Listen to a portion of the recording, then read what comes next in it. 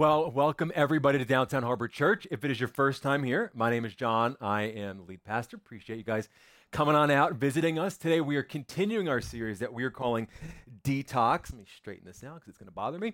And what we're doing over this series is we're putting a spotlight on kind of the impurities in our lives, if you will. The junk, the behaviors, the attitudes, the mindsets, the relationships. We're going to talk about those next week. Even religious practices that are just toxic and preventing us from being our best selves and the version of ourselves that God really wants for us.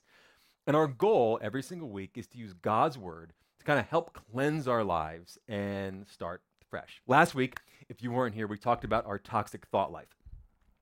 And we learned that the life that we live is often a reflection of the thoughts that we think. That comes straight out of Scripture. Our lives actually move in the direction of our strongest thoughts.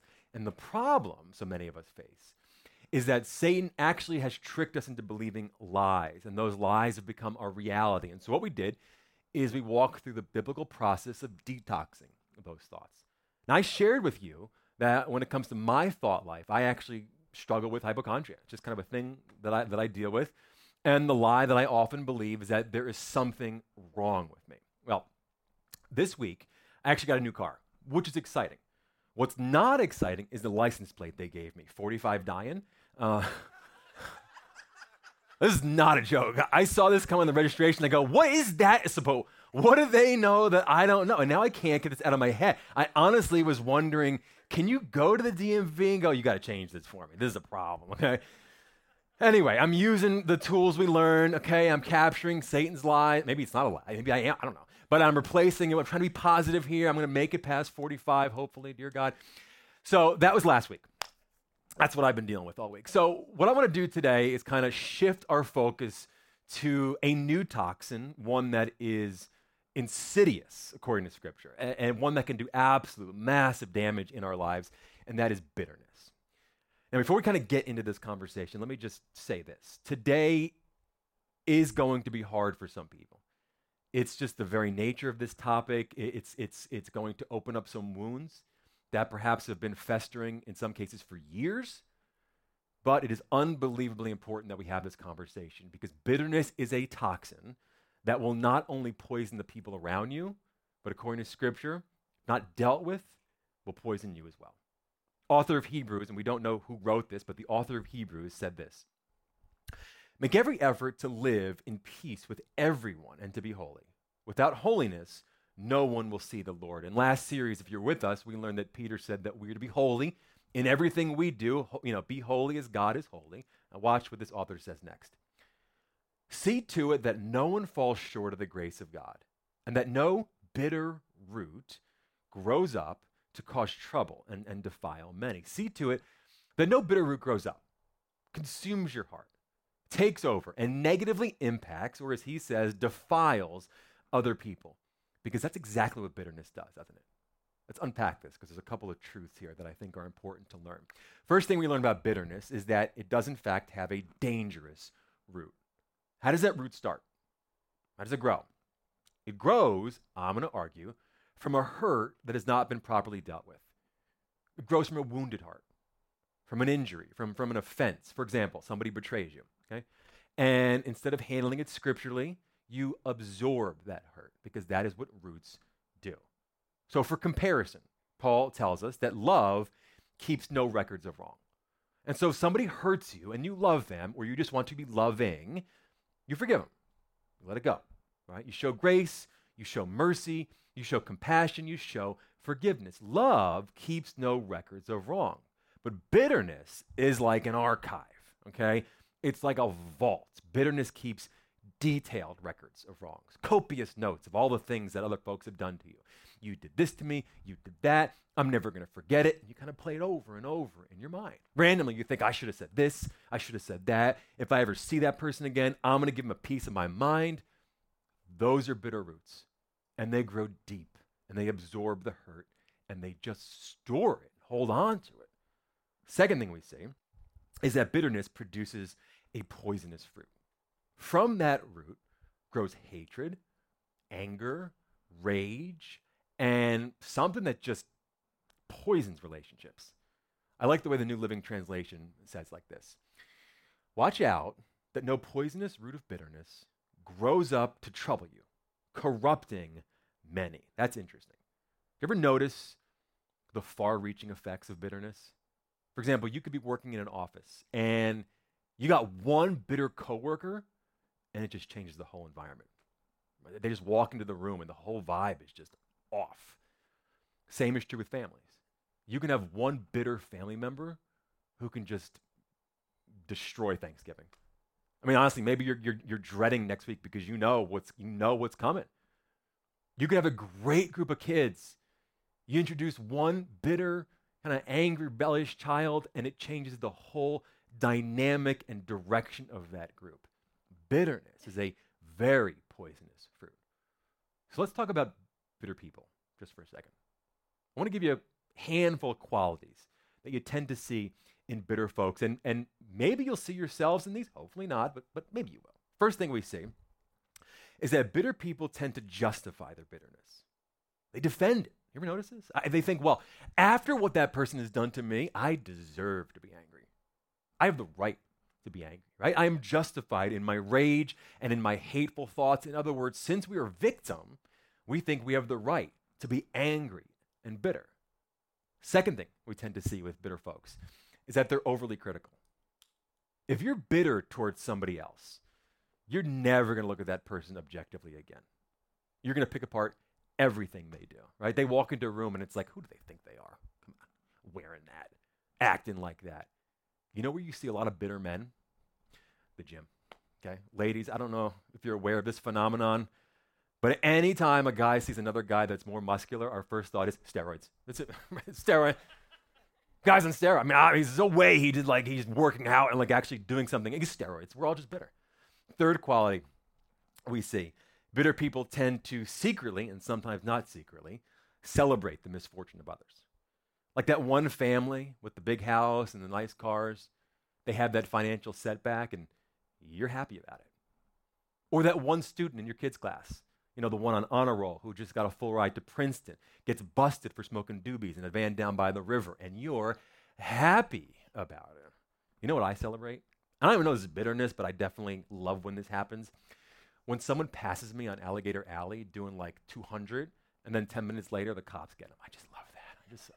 I don't think it's bitterness, but it's definitely justice. Fourth quality, we say, bitter people tend to write off entire groups. Talking about this earlier today. They get hurt by one person, and they just write off that whole group. One of the best examples that I could think of, and ladies, it's your turn since I picked on the guys already. I'll hear a lot of ladies whose marriages ended, not so great, or maybe they're just struggling in the dating pool. They'll say things like, I hate all men. All men are bad, right? You can't trust them. They're dogs. I hate to hear this because I know in their heart of hearts, they don't really think this. But that's hurt talking. When people get hurt, they tend to write off entire groups of people. You know where I actually experience this a lot? When it comes to my job. So whenever I'm out and about, at an event or a party or whatever, just in the world, and somebody asks me, hey, what do you do for a living? I start to sweat because I have one of two choices as to how I can answer this question. I can A, say I'm a pastor, or B, say I work at a church. Now, both of these are true, but only one of these answers generally garners a negative reaction. See if you can guess which one it is. I'm a pastor. Because a lot of people, and maybe you're one of them, have had a bad experience with a pastor. You may have been hurt by one. Maybe you've been judged by one, right? You read the headlines about pastors having affairs or whatever, embezzling money, and you think we're lame, you think we're boring, you think we're legalistic, or whatever, and so you write off completely all pastors, which is why 9.9 times out of 10, I tell folks that I work at a church. And then inevitably they go, well, what do you do there? And I go, well, I'm the pastor. Nailed me. But, I bought a little bit of time. People who have been hurt by the church write off pastors. In fact, they write off all Christians. And I'm sure you've been on the receiving end of that at some point. You know where else I see this happening? A lot when it comes to politics. Republicans write off all Democrats. Democrats write off All Republicans. We size them up. We write off huge groups of people without even knowing them personally. They're just a bunch of this. They're just a bunch of that. People will just write off entire groups of people. Lastly, bitter people struggle to see their own bitterness. It's as though we're blinded to our own bitterness. Like, take, for example, this message. This is a classic example. You'll hear this message and you go, oh, I wish my sister were here. She needs to hear this. I wish my mother-in-law were here. How do I get this message into their hands, right? Meanwhile, the person sitting next to you is looking at you going, I'm listening to this message, right? We can't see bitterness in the mirror. We don't see it. So with that in mind, for the next few minutes, I want us to do a little bit of self-inventory. Answer me this, if you can. With whom or what are you bitter? Now, maybe you don't want to use the word bitter. Fine. Right? Maybe you're just irritated. That works for me, okay? Is there somebody in your life that you might say, yeah, there's a little root of bitterness going on there? Maybe it's just starting to grow and maybe God's pointing it out to you. Maybe it's somebody at work. They got that promotion that you wanted, and now you can't stand them. Maybe it's more serious. Maybe there's somebody spreading rumors about you, lies. You know where I see this a lot? Marriages. You know, one spouse did something in the past, and yeah, I mean, it was bad. It was not good. It was horrible, okay? But the wounded spouse just can't or won't let it go. And what is so fascinating is that it is the bitterness, not the original offense, that is just poisoning the marriage and hurting the kids. The original offense is gone. It's over. It's in the past. But the lingering bitterness is just wreaking havoc. You also see this a lot with divorces. Now, generally speaking, in a divorce, both parties have some fault. I know. Okay. But it is so common for one spouse to just hate the ex. So much so that I've met folks where hating the ex is now like their personality. It is what they do, right? It is who they are. It just has taken over their life. I also know a lot of folks who are sadly bitter towards God. You know, it's God, I prayed and I prayed and I prayed and I asked you to do this and you didn't do it. You didn't come through for me. If you had only stepped in. You see this in Scripture. Jesus had a close family friend named Mary. She asked Jesus to come and heal her brother Lazarus, and Jesus didn't show up. Lazarus died. 4 days later, he finally shows up. Mary thinks he had failed her. She's bitter. She's angry with him. What about you? With whom or what are you bitter? I really want you to acknowledge this. Don't just brush this away. It's so important because the longer you allow this root to grow, the more dangerous it becomes and the harder it is to kill. Which raises a great question. How do you kill the root of bitterness? I mean, if we're talking about detoxing our systems, how do you detox it? How do you get rid of bitterness? The answer is simple. The application is not. You kill bitterness with forgiveness. This is the only answer. It's the only way to do it. And yet when I say this, I know that there are some of you here today or watching online who have been wounded so deeply that you can't even think about this. I mean, for me to even suggest it is painful to you. Let me show you what Paul recommends. Ephesians 4:31. Get rid of all bitterness. Not some of it. Not most of it. Get rid of all of it. Why? What does bitterness lead to? Well, it leads to rage. Get rid of that too. But don't stop there. Get rid of anger and brawling and slander, along with every form of malice. Get rid of all of it. There is no room for any of it in your life. Instead, here's the advice he gives. Be kind and compassionate to one another, forgiving each other, just as in Christ God forgave you. How do you kill the root of bitterness? How do you successfully prevent it from taking root and taking over your life? You kill it with forgiveness. It's a simple answer, but the application is difficult. So difficult, in fact, that many of us don't even want to consider it. So let's talk about that, okay? Because there are some of you that have been so hurt. Maybe you've been betrayed, perhaps abandoned, maybe even abused. And you're thinking, John, I don't want to forgive. Because in our mind, forgiveness feels like we're excusing the bad behavior, doesn't it? So let's stop and talk about what forgiveness is not, okay? Number one, forgiveness is not forgetting. Scripture is very clear that once God forgives you through Jesus, he never thinks about your sins again. In some divine way, he wipes his memory and he forgets all of it, and he only sees you through the lens of Jesus. We, however, are not God. We are human, which means we have memories. We have scar tissues. So for us, forgiveness doesn't mean that we forget that hurt. Doesn't mean you're not going to have any recollection. You will remember what they did to you. Forgetting is not forgiveness. Additionally, forgiveness is not pretending that it didn't happen, because that's kind of what it feels like. Forgiveness doesn't mean we just sweep it under the rug. It's not saying that what that person did wasn't wrong or wasn't sinful. It was. Forgiveness isn't pretending. Let me tell you what else forgiveness is not. It's definitely not fair. There's nothing fair about forgiveness, okay? Fair is paying that person back.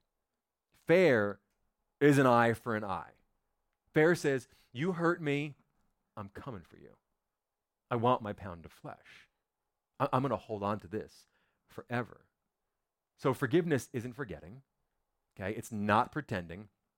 It's certainly not fair. So what is forgiveness? According to Scripture, forgiveness is giving others what God gave you. Now let me talk to the Christians in the room for a second. Christians, has God forgiven you of anything? Have you ever experienced grace that you didn't deserve? Have you ever been the beneficiary of the mercy and the goodness of God? Forgiveness, then, is giving to others the very same thing that God gave to you. Look again at what Peter said. Be kind and compassionate to one another, forgiving each other just as, in the manner of, just as in Christ God forgave you. In other words, Paul is saying, that other person, they don't deserve your forgiveness. That's the point. Because we didn't deserve God's forgiveness either. And the mistake that we often make in our hurt is that we think forgiveness is for the other person. It's not. Forgiveness is for you. Forgiveness prevents that person's actions from destroying your heart. Forgiveness kills that root, prevents it from growing. And here's the truth, okay?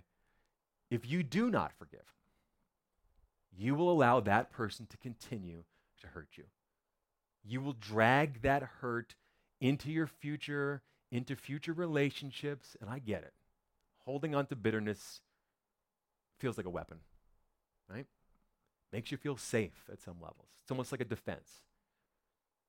But let me just ask it this way. How long do you plan to allow those who mistreated you to influence you? Because I'm going to guess that in a lot of your situations, they're gone. They're living their life. They might not even be thinking about you. And yet that hurt and that bitterness that you're holding on to is killing you. It's influencing your life. It's influencing and impacting your relationships with yourself, other people, maybe even God. Paul says, you got to let it go. You got to get rid of all bitterness, anger, and rage. But that is easier said than done. Now, here's what I know and here's what I believe. For some of you here today, I do believe that God is going to touch you in a special way. And I firmly believe that God will give you the ability to just choose to forgive. Just a supernatural touch, whereby the power of the Holy Spirit, you say, all right, enough's enough. Enough's enough. I've held on to this for too long. God wanted me to put this down years ago. I'm ready to let it go. But for others of you, forgiveness will be a process.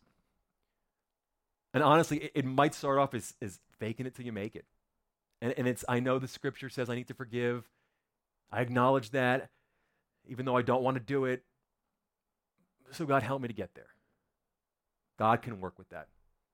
And there's going to be ups and there's going to be downs. Some weeks you're going to be forgiving, and the next week you're going to feel like a fraud because you're bitter all over again. It's a process. But if you continue to bring God into it, he will help clean out all of that junk. If we're going to conquer this bitter root, every single one of us needs deep spiritual cleansing. We got to be willing to let God in and let him go deep. Lord, please do what I cannot do for myself.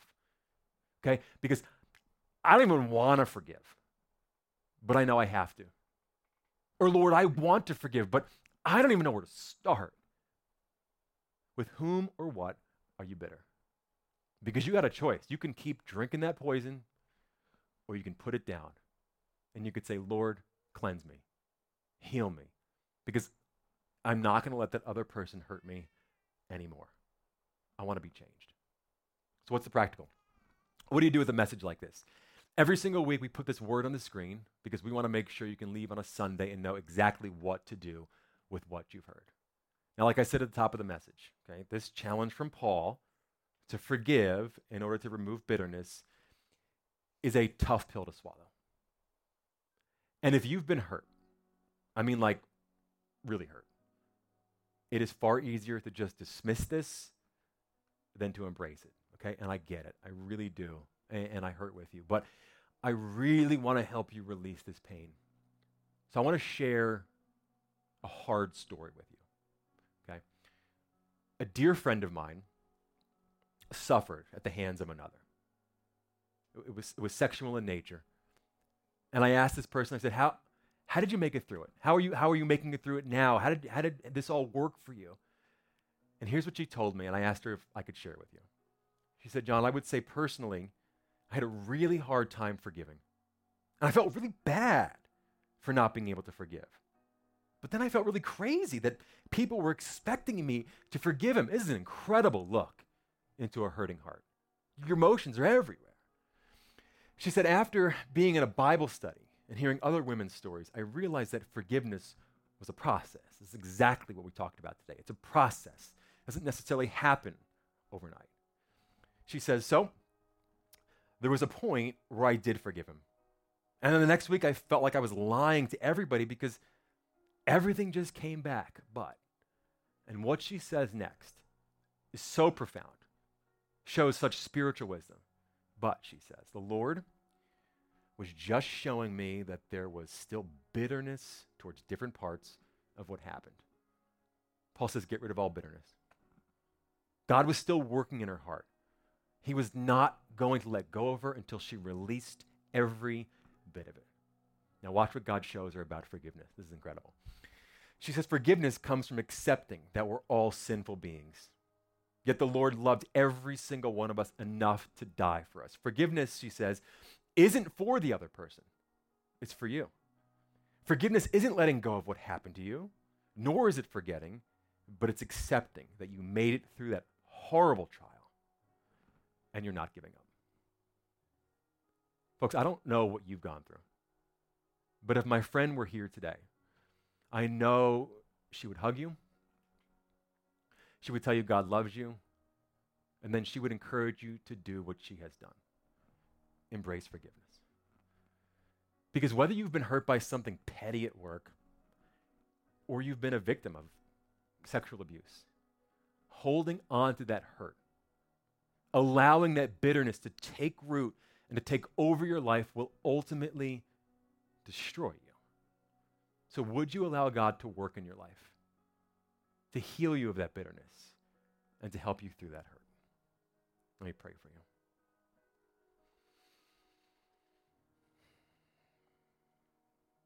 Dear Heavenly Father, I want to thank you that we have the opportunity to come together today and just talk about an issue that impacts every single one of us, but some of us so much more than others. Sometimes in profound ways, God. Some of us have been so hurt, Lord. But God, you know what our heart needs. And I pray that today, by the power of the Holy Spirit, you would help us. You would help us to choose forgiveness, to choose to let us go, God. And if we could do it ourselves, we would, but we can't. God, we need your help. We need your strength. Heal our hearts, Jesus. Help us to be set free from our past, from our hurts, from our struggles, God. And I pray, Lord, that through that process, we can give you all the glory. We ask all this in Jesus' mighty, powerful, and healing name.